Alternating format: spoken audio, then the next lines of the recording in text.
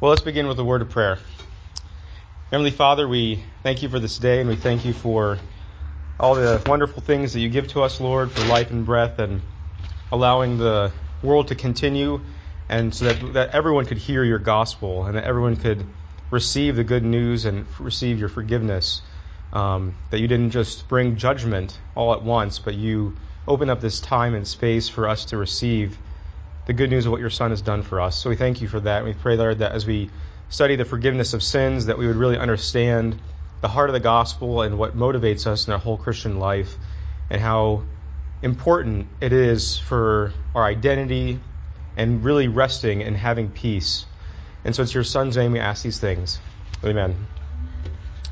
So this week, we're just going to focus in on the one phrase, the forgiveness of sins, which is underneath the bracket or the category of the Holy Spirit, which might not make sense at first, but we will kind of unpack that as we kind of go through and why it's directly in the context of the church and understanding what the church is. So the three things I want to talk about today are, first, justification and the forgiveness of sins. Second, faith alone, how faith alone is what justifies us.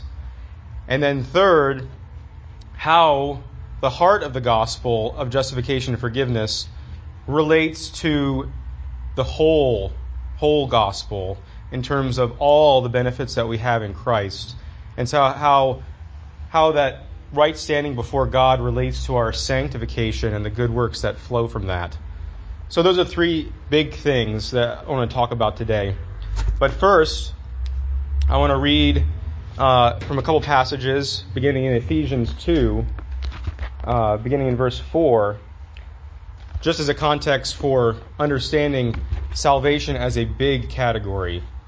But God, being rich in mercy because of the great love which He has loved us, even when we were dead in our trespasses, made us alive together with Christ. By grace you have been saved, and raised us up with Him, and seated us with Him in the heavenly places in Christ Jesus, so that in the coming ages He might show the immeasurable riches of His grace and kindness toward us in Christ. For by grace you have been saved through faith, and this is not of your own doing. It is the gift of God, not the result of works, so that no one may boast. For we are His workmanship, created in Christ Jesus for good works, which God prepared beforehand that we should walk in them. So that one passage just really is going to be the background of how all these things kind of relate together. And then moving over to Romans 10, verses 13 and following, says, "For anyone who calls on the name of the Lord will be saved. But how then will they believe, or they call on Him whom they have not believed? And how are they to believe in Him whom they've never heard? And how are they to hear without someone preaching? And how are they to preach unless they are sent? As it is written, how beautiful are the feet of those who preach the good news. But they have not all obeyed the gospel. For Isaiah says, Lord, who has believed what He has heard from us? But faith comes from hearing, and hearing through the word of Christ." So those two things, I think, are really important for setting the stage of understanding this big word, salvation. I think we oftentimes think about the question, when were you saved? And it instantly skews our understanding of what salvation is as this big category. And I want to say that salvation is this all-encompassing thing that includes the entire work that we've been talking about of God's redeeming work, His reconciling work, His saving work, and then applying it to us in the Holy Spirit. So everything that God is doing, everything He's done for us, is under this word salvation. But salvation, this gospel, the word gospel comes from this word of good news. And specifically coming from Paul, we just read in Romans 10, the idea of this gospel is an announcement. It's specifically a war news. It's a war announcement. And it's fundamentally about this new reality.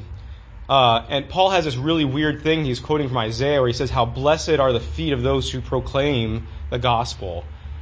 Why is he saying these people's feet are nice? You know what I mean? Like, why is he saying like how, well, yeah, it's great. Look at those feet. You know what I mean? But he's specifically taking this image from the war. He's specifically taking this image of someone who was coming from the battlefield and who's running to tell the city what happened in war. That these two great armies are going out against each other, and you could just tell by how the runner was running if it was victory or defeat. You could tell by their feet. And so that's what it's getting at. It's like this person is coming, this ambassador is coming and running back to the city and telling them who has won. And that is what the gospel ultimately is that Paul is picking up on. That preachers, the church, Christians are receiving this message and the preachers are declaring it.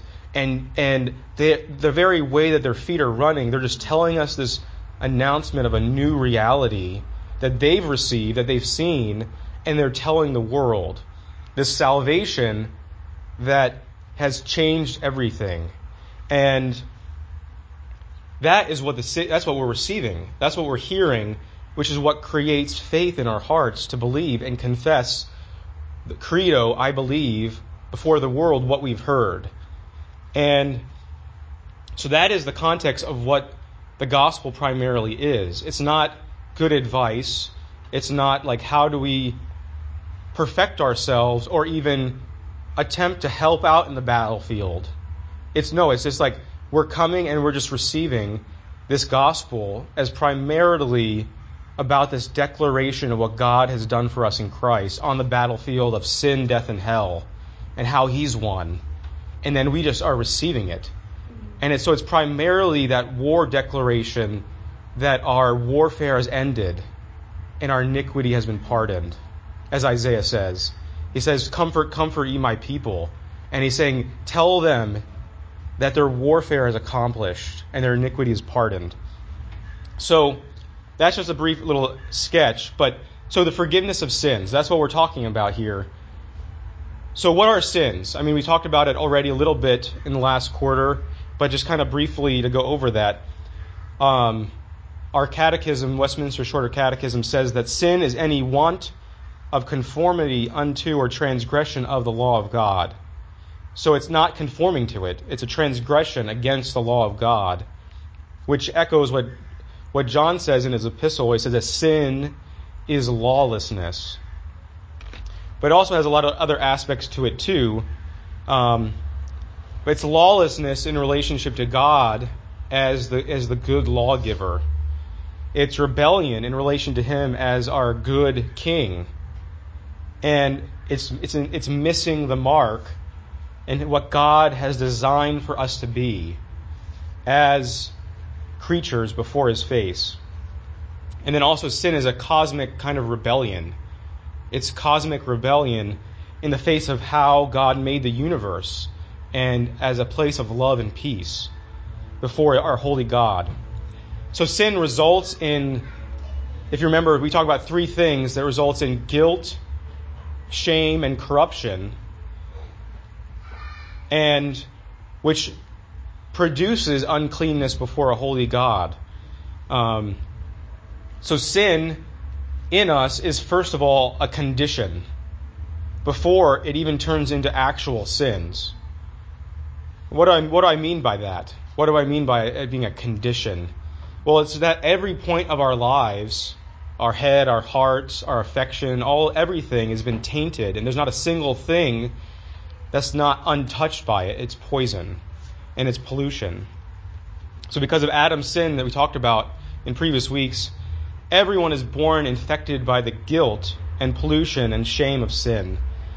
It appears in our desires as well as our deeds and our motives as well as our actions. So it's not just actions.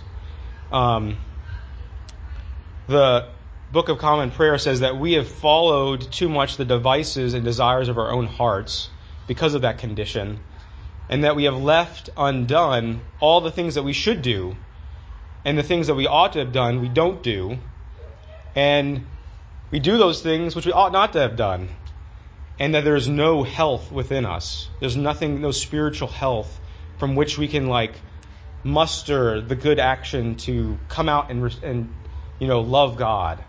There's no point in us that has that.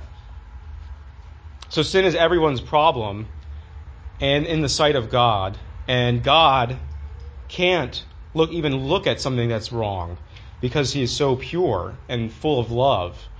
And as the Habakkuk 1:13 describes, but our life has become this kind of minefield of sin and decay and death.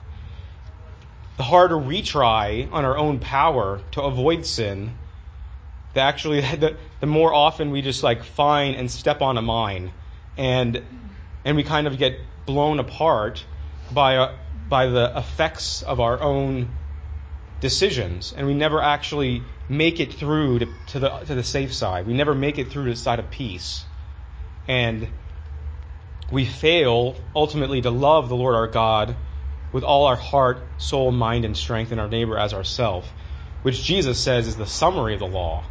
Those are the two great commandments. That's the summary, is love.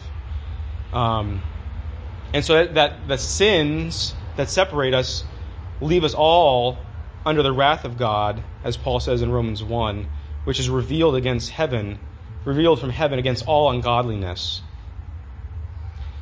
And so I think an interesting way to think about it is that sin specifically is this capacity to no longer be able to rest. It's this anxiety, it's this constant bent in us to want to selfishly prove ourselves. If you remember back when we went through first quarter through the Bible, the series through the Bible, we talked about how Adam and Eve were put into this relationship of works, this covenant of works by which they related to God, and they were supposed to achieve holiness before him and reach this goal.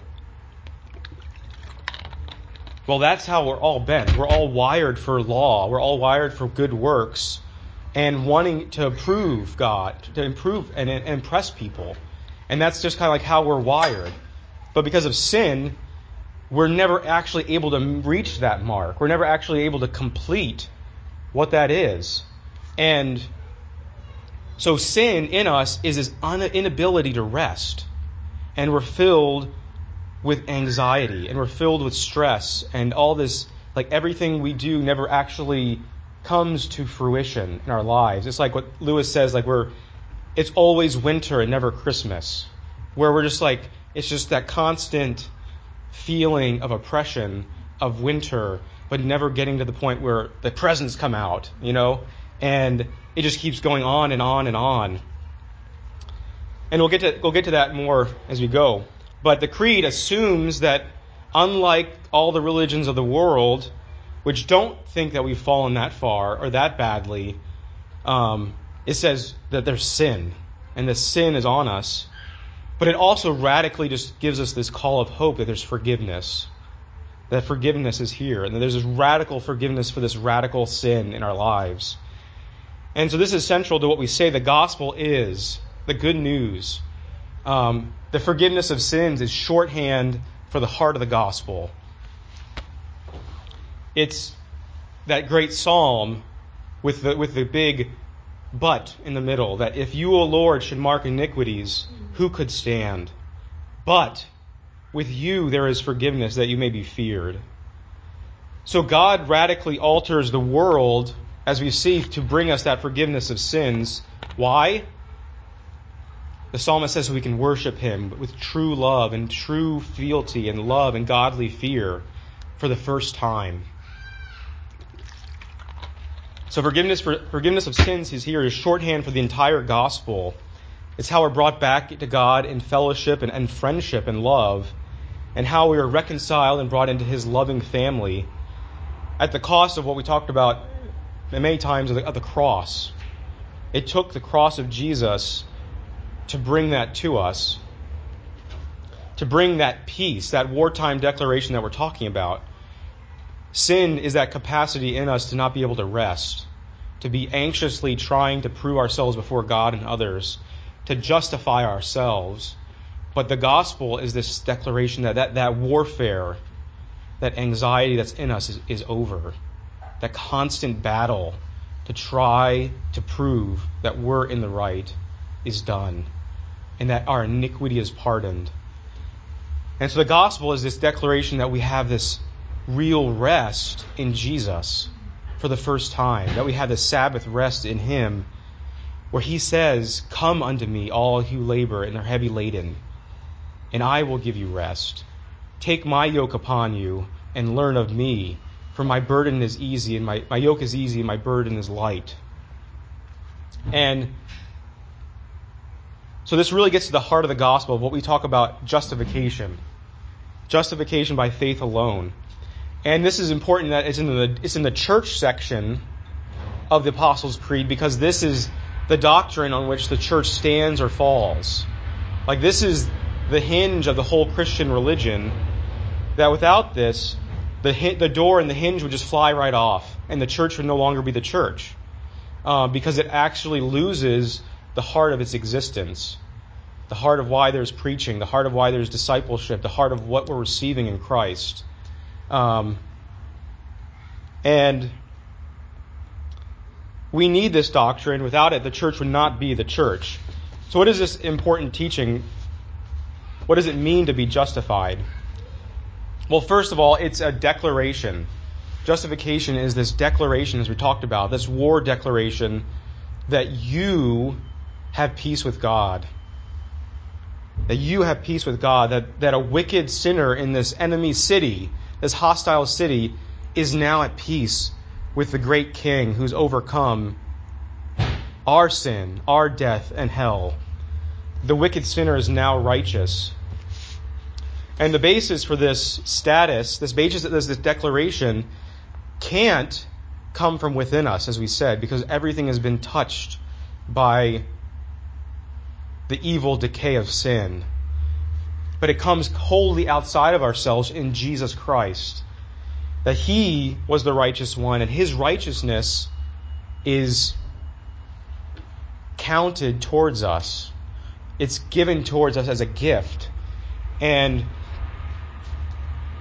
the Holy Spirit clothes us in that righteousness. And it's like a garment that's being laid on top of us, so we look like now we're princes and queens and kings in God's kingdom. And so this declaration says that we are all looked at as not only as if we had never committed any sin, but if we had actually accomplished all the righteousness that God requires in every single detail because of the obedience of Jesus Christ that He's earned for us. What a sweet deal that is. I mean, all we're sitting here is receiving it, and we're constantly striving after that goal, never able to accomplish it in our lives, and we just hear this declaration that God has fulfilled everything that we need. And there are many passages that we've already talked about that kind of pick up on this, but here are just a few. And the Lord God made for Adam, for his wife, garments of skin and clothed them in it. Going back to Genesis 3:15. God sacrificed these animals. They were trying to justify themselves and sew those fig leaves together. And God comes, He takes that away, and He puts the garment of salvation on them with these animal skins. And then Paul talks about if Abraham was justified by works, then he would have something to boast about, but not before God. For what does the Scripture say? That Abraham believed, he had faith, and that was counted to him as righteousness. And because of that, Paul later says, there's now, for anyone who has that faith, there's now no condemnation for those in Christ Jesus. Romans 8:1.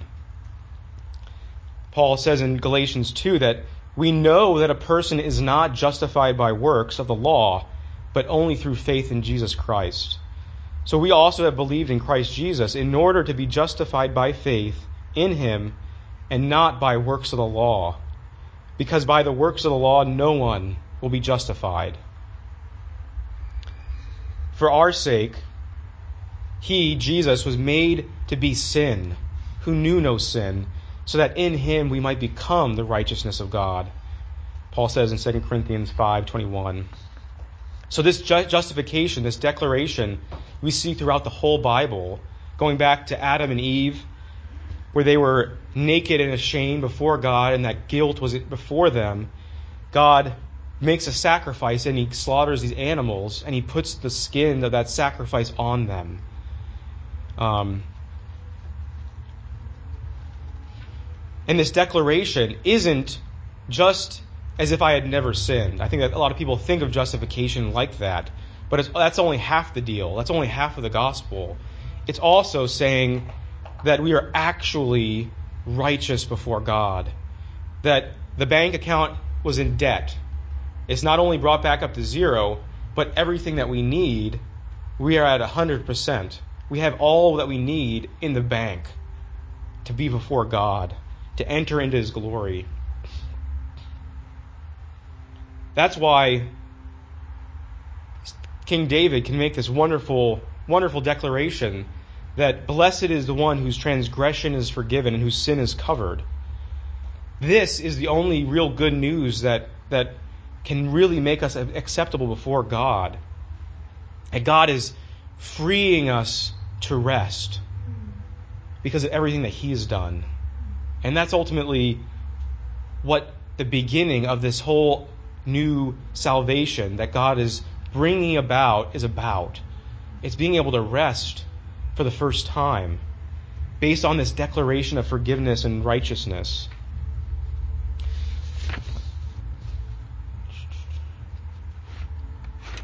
And so this word justification is this kind of war and courtroom declaration that we talked about earlier, where a judge is coming and making this declaration before the world. If you think of it, it's kind of like a presidential pardon. It's kind of a close analogy. It's not exactly the same thing that we see what's going on in the Bible. Like with the presidential pardon, we see someone who, may be guilty before a court, but they have done a lot of good things. There's some merit to what they've done, and they're not completely bad people, and maybe they even have been, declared guilty for something they haven't done. And so the president or a governor will come along and, they'll just do a really kind thing by declaring pardon over that person and allow them to get off that hook. But when it comes to this kind of pardon, when it comes to this kind of thing, we are completely guilty for what we've been declared before this court. We're completely guilty for everything that's transpired. But the judge is giving us his innocence. The judge is giving us his purity. The judge is giving us his good works. And then he's going to die for us. He's taking the full punishment and he's going to jail for us. And he's saying, because of that, you can go completely free and walk in that peace.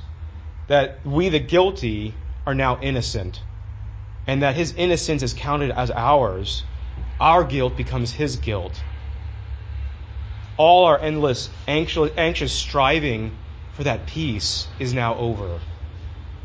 And that constant inner warfare is now done.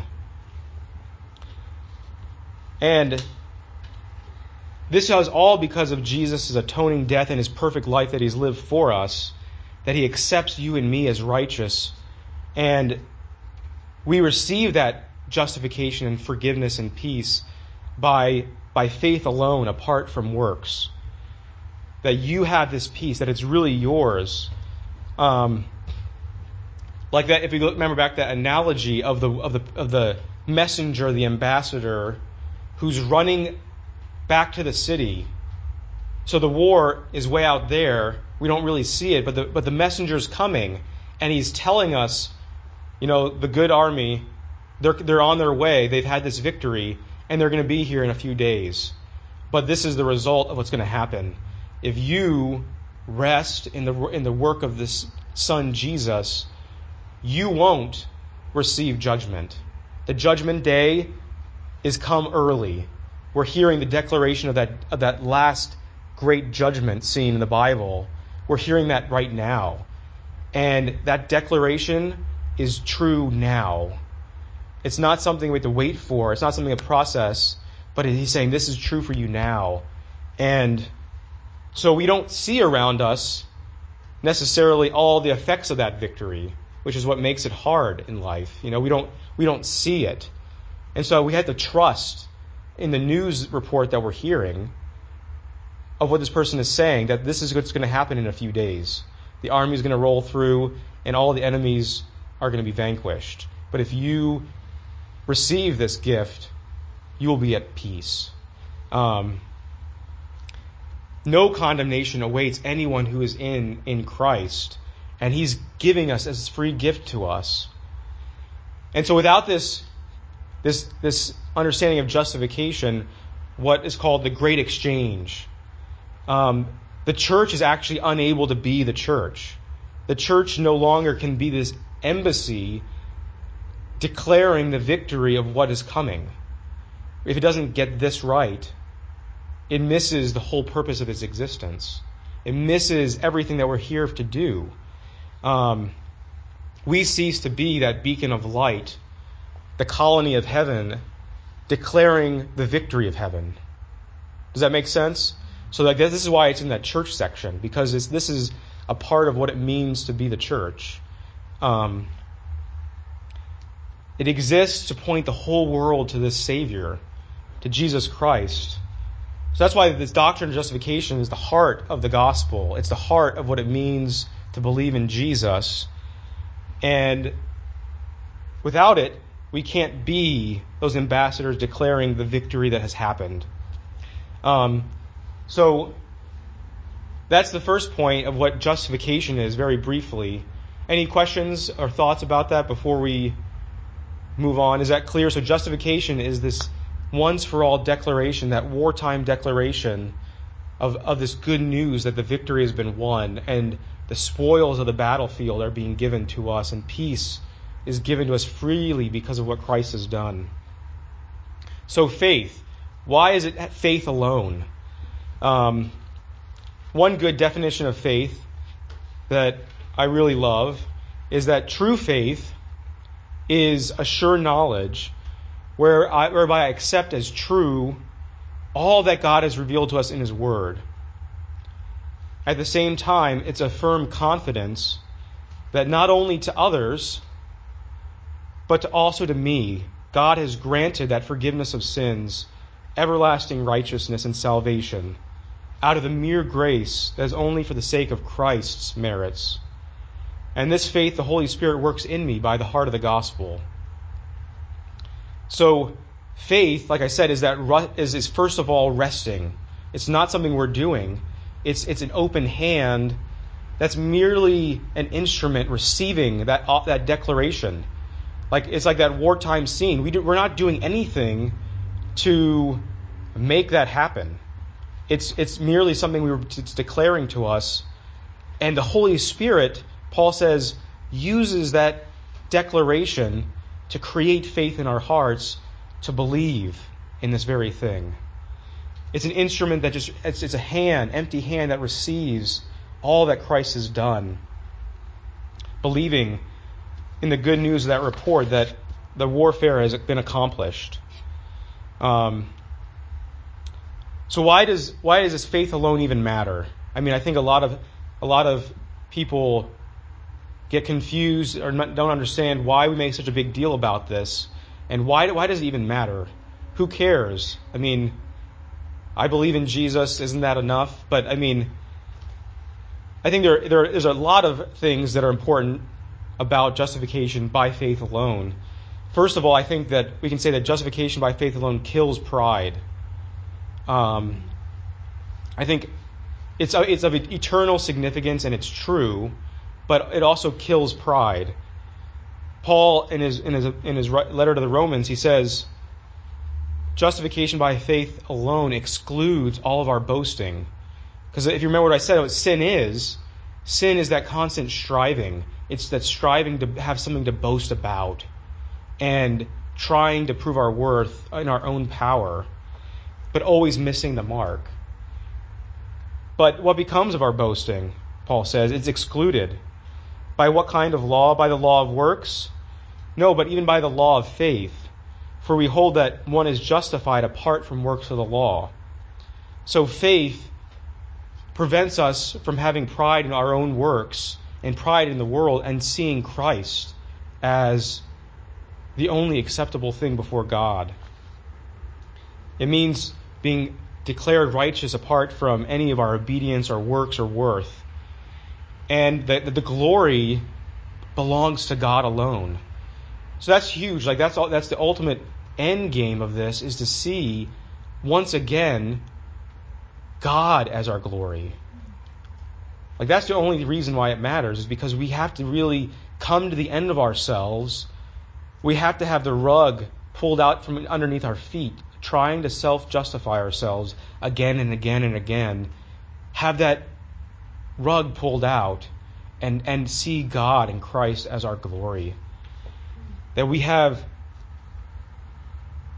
this God who's gone to the ends of the world to bring us back to himself, and all we can do is just praise him. So second, also, I think another thing is that this understanding of justification by faith alone gives us the ultimate assurance. So it's not only a killing pride, but it gives us ultimate assurance. Because it gives us confidence in God, that he calls it peace. The Christian state is one of rejoicing, because therefore, since we've been justified by faith, we have peace with God through our Lord Jesus Christ. Through him we have also obtained access by faith into this grace in which we stand. And so we can rejoice in hope in the glory of God.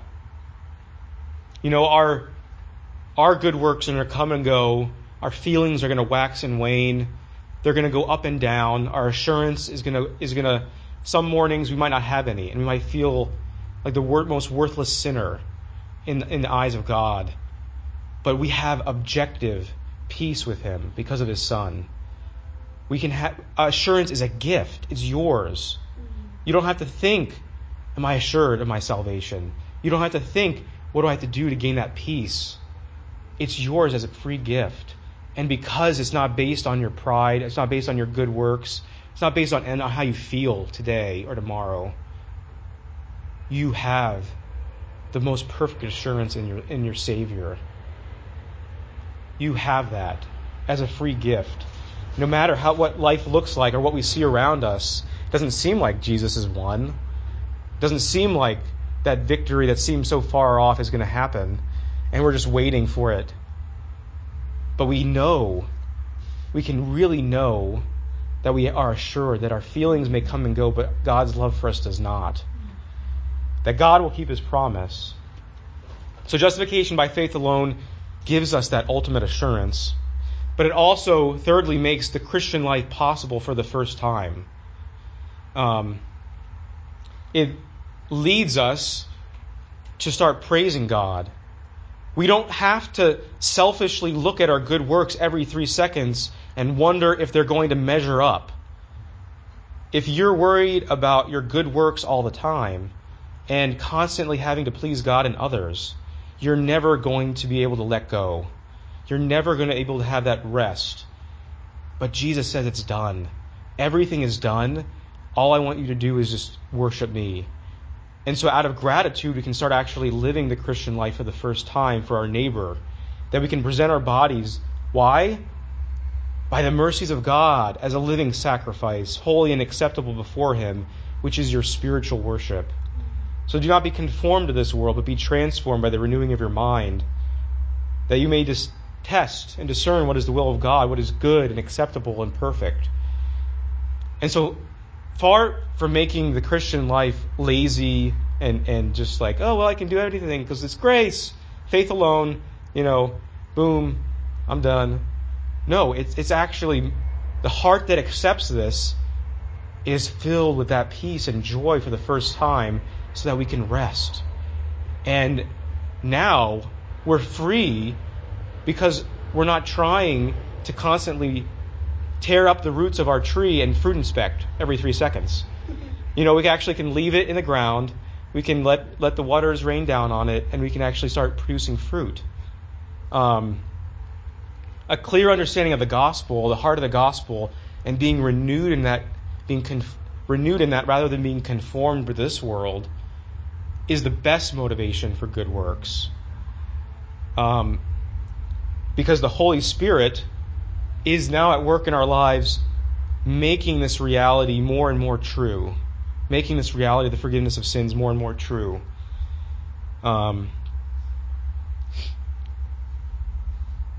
And yeah, I mean, we might not find the words faith alone in Scripture, but everywhere we see, I think we see that justification by faith alone is true to Scripture, and we just use that as a shorthand. So we see that it kills pride, it gives us that ultimate assurance, it makes the Christian life possible, but it's true. Which is why we have to declare it, and we have to understand it. It only matters if it's true. We might not find those exact words in that exact order, faith alone, but the meaning is all over Scripture. Any time that Paul or the Bible contrasts law with works, law and gospel, faith with works, grace and condemnation, Paul is teaching us that this declaration of our standing before God is received by faith alone, and that itself is a free gift, as we read in Ephesians 2. But the gospel doesn't end there. That's the amazing thing. Like, the gospel does not end there. It includes something so much even more wonderful. It includes the holiness and the sanctification and the good works of the Christian life. Like we said, that it makes the Christian life possible for the first time. But why? Because true faith doesn't just know that God exists. It doesn't just even know that Christ died for sinners, or that Jesus sits at the right hand of the Father, and that He's king over creation. But it rests in Jesus as a complete Savior. As a complete Savior, the whole package of God's promises for us. Which includes acceptance with God, but also that the Holy Spirit is given to us and starts shedding abroad in our hearts that love of Christ, the love of God in Christ. So that's like the third point we're going to briefly talk about. I think oftentimes we have that problem, that tension between grace and good works in our life, maybe faith and how sanctification, how the Holy Spirit works in our lives, how that even relates to this idea of salvation. And so there can be a lot of confusion on that idea. Like, for instance, people often ask the idea, like in church, oh, when were you saved? That's like the very common thing that we just talk about. And it's not bad, but it oftentimes thinks about salvation as just when we were converted, or just when we had faith. And it doesn't seem to see that we were truly saved 2,000 years ago on the cross. We are saved right now, and we're also being saved. That salvation is this huge, all-encompassing thing that includes all the benefits of what it means to be a part of this new relationship with God. We talked about the covenant of grace, where God's choosing us before the foundation of the world is part of the gospel, where Him calling us and giving us new life and regenerating us is a part of the gospel. Him giving us faith and justifying us. Him adopting us as children and then starting to sanctify us and make us like His Son.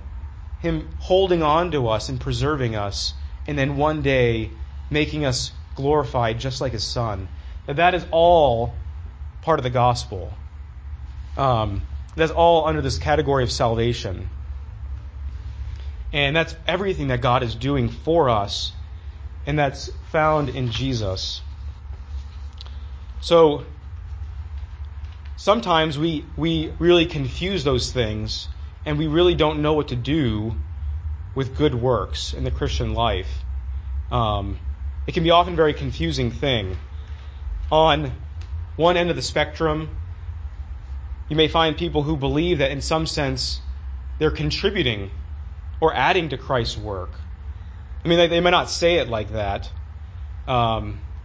Whether it's their own good works or their work in the church or their act of faith, they have to really commit themselves to Jesus again and again and again. That there's something that they have to do. Christ may have died for my sins, but there's something I have to do to remain in God's good graces. How many of you have heard that idea or just seen that around you? It's pretty prevalent. And all of those things, in some sense, undermine what Christ did, thinking that his work is incomplete. That we have to add something to it, either a perfect act of faith or penance or something to remove our own burden of guilt. That somehow we have to meet God halfway. He does his part, I do my part. God likes to forgive, I like to sin. It's a great combo. And and people might say that. What's that? Meet in heaven. Yeah, we'll meet in heaven. And we think that that's meeting God halfway, but that's not what grace is. But on the other end of the spectrum, we often find people that talk about the grace of God to the neglect of God's work within us, and don't really see how the gospel includes all the things that Christ has done for us. If you've grown up in a legalistic home or an environment, and we often don't know what to make of the Christian life, where there's little room for virtue or good moral examples or habits or discipline. And when we come to a greater understanding of God's grace, the gospel of free grace, we don't know what to do with the work that God is doing within us. Anything that sounds like a duty is resented. And it's oh, my Christian liberty, man, you just can't step on that. But I think that God's word really challenges both views. We find something very different in the gospel of grace. The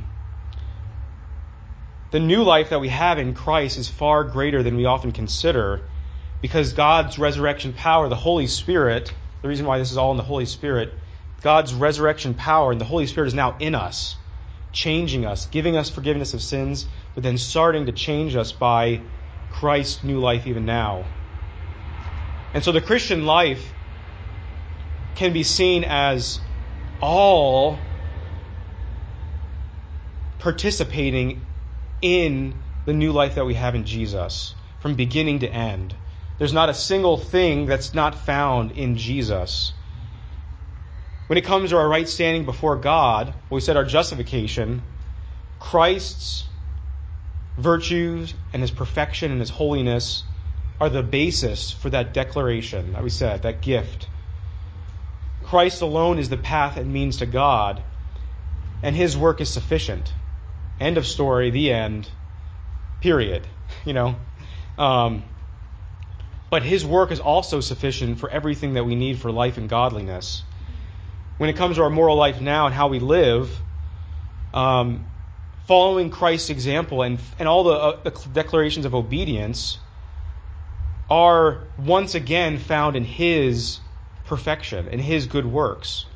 It's like a fountain. He is the fountain that the Holy Spirit is now bubbling up within us, and a river of life is flowing out of us. And that new life that we have in him is like we're being like a tree planted by the rivers of water, by the rivers of living water, as the psalmist says, and we're united to him. That his work of salvation is the source from the beginning to the end. That's why he's the author and finisher of our faith. So sanctification is specifically all of Christ's righteousness now being formed in us. So justification is being declared righteous, but now that righteousness is being formed in us.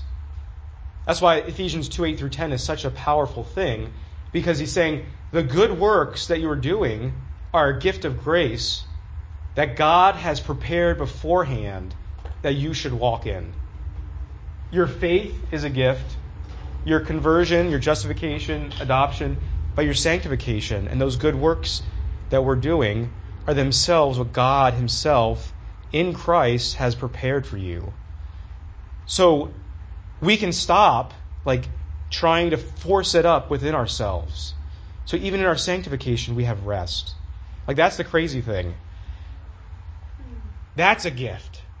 Our good works are a gift that he's giving to you. He wants to give to you because he's making you like his Son. That the Holy Spirit is using to form and shape us into his image.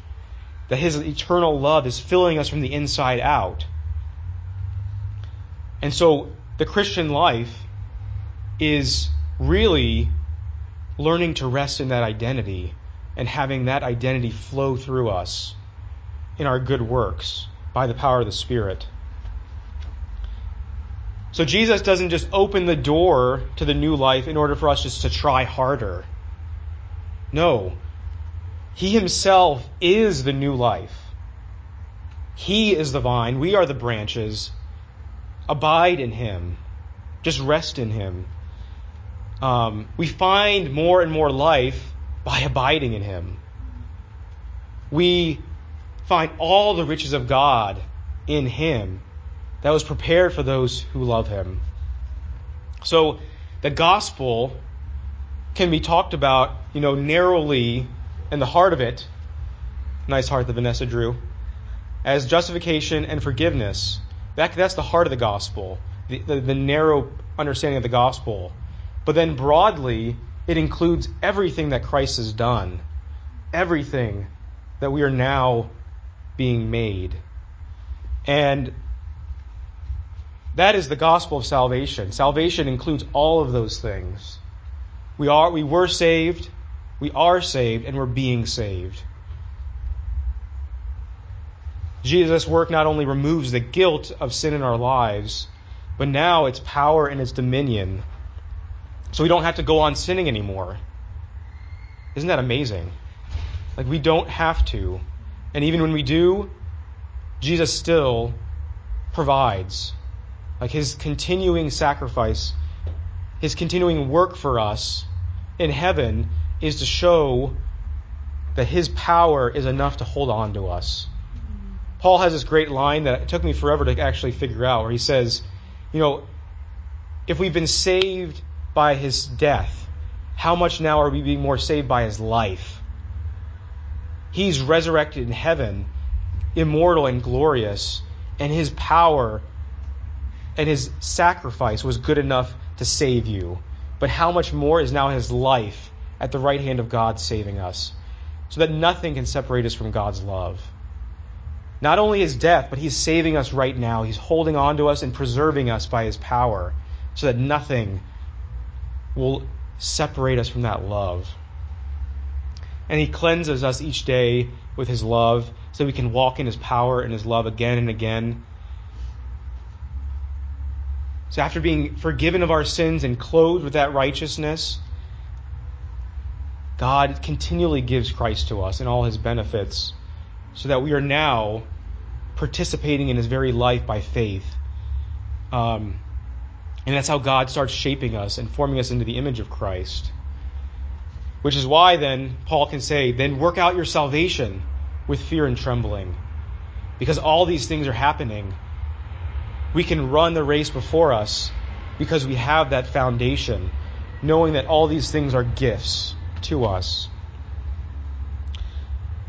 Okay.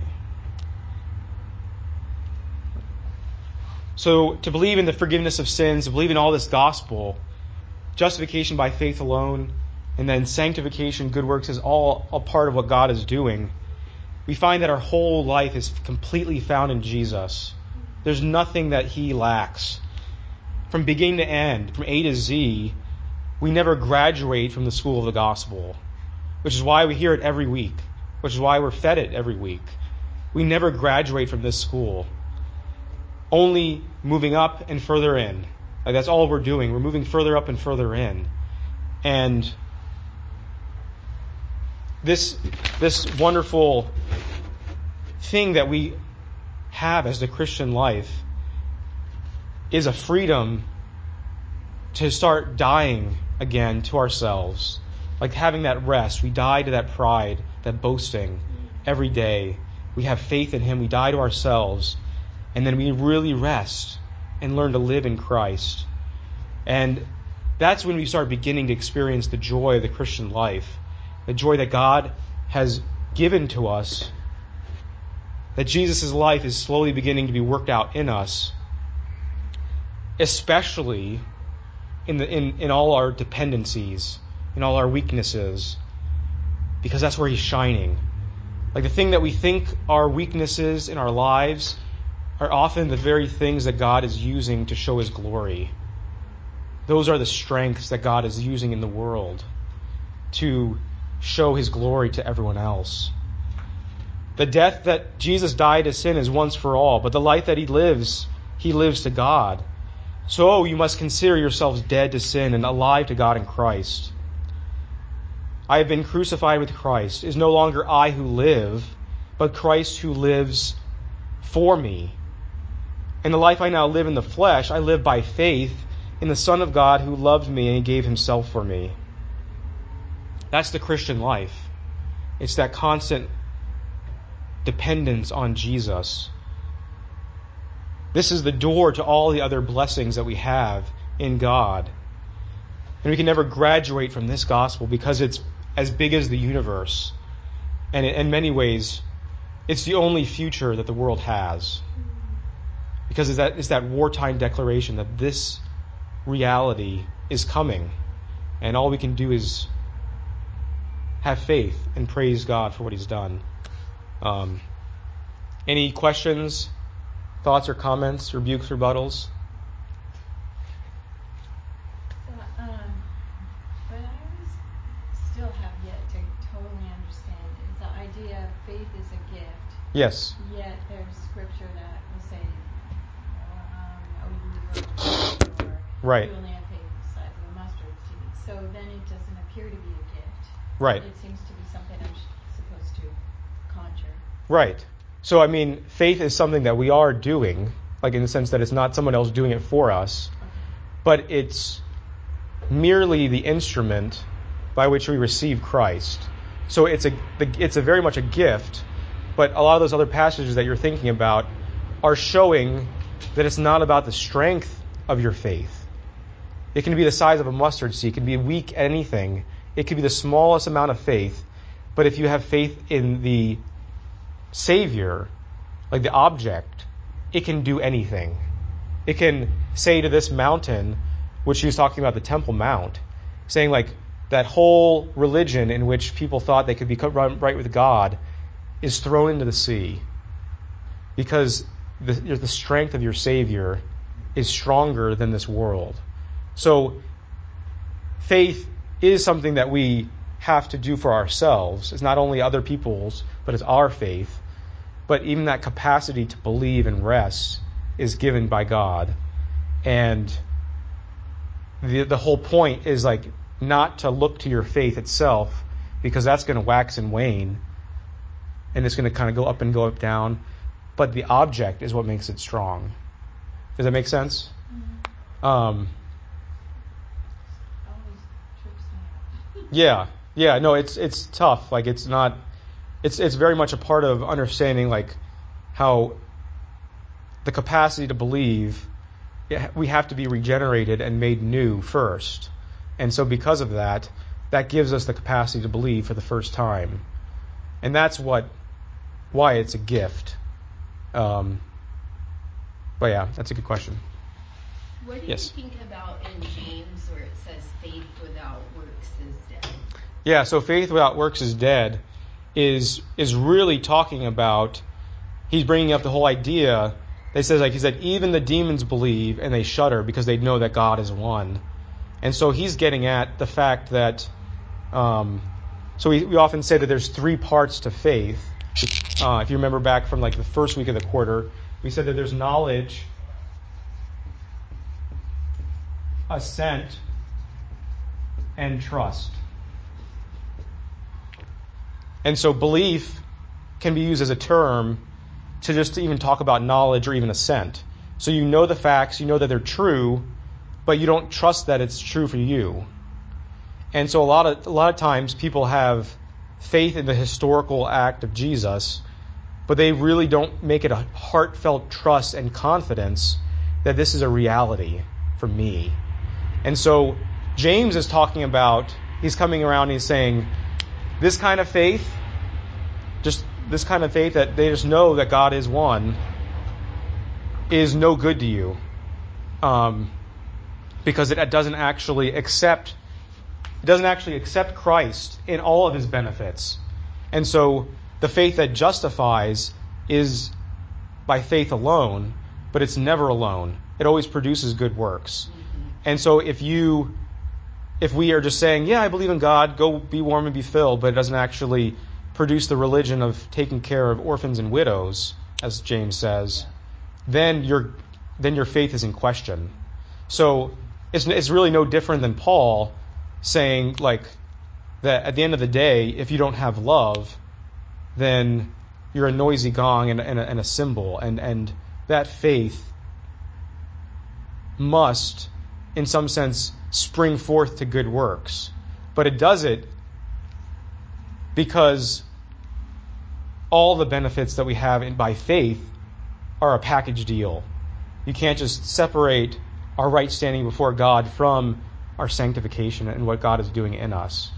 It's a whole thing. Does that make sense? The works are like evidence of your faith. Right. So coming to faith is the gift. Right. Yeah, so James is specifically dealing with the effects of faith. Yes. And he's saying, before men, you will know that you're disciples by your love, kind of thing. And our faith in Jesus for salvation will always show itself. If it's all of this, if it's truly trust, it will just naturally want to bring forth good works, because the heart rejoices and delights now in God for the first time. So you can't just take Christ as your Savior and not have him as your Lord. You can't have him for your right standing before God and forgiveness and not have him start transforming you by the Holy Spirit. But that's never the basis for our right standing before him. Does that help? Yeah. Good question. Does that make sense? Cool. Well, so next week we'll finish up our Apostles' Creed, and we'll be looking at the resurrection of the life and the life to come. Resurrection of the body and the life to come. So let's close with a word of prayer.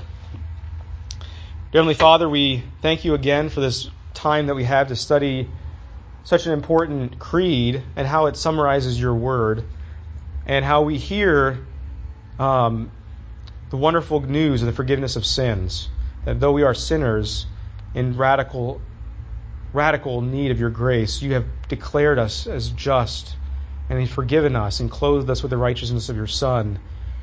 And not only that, but you start working his goodness, his perfection in us, and start making us look like him and delight in him. So we ask, Lord, that you would allow this to really shape our hearts and our minds, so that we can be renewed and not be conformed to this world. And it's in your Son's precious name that we ask. Amen.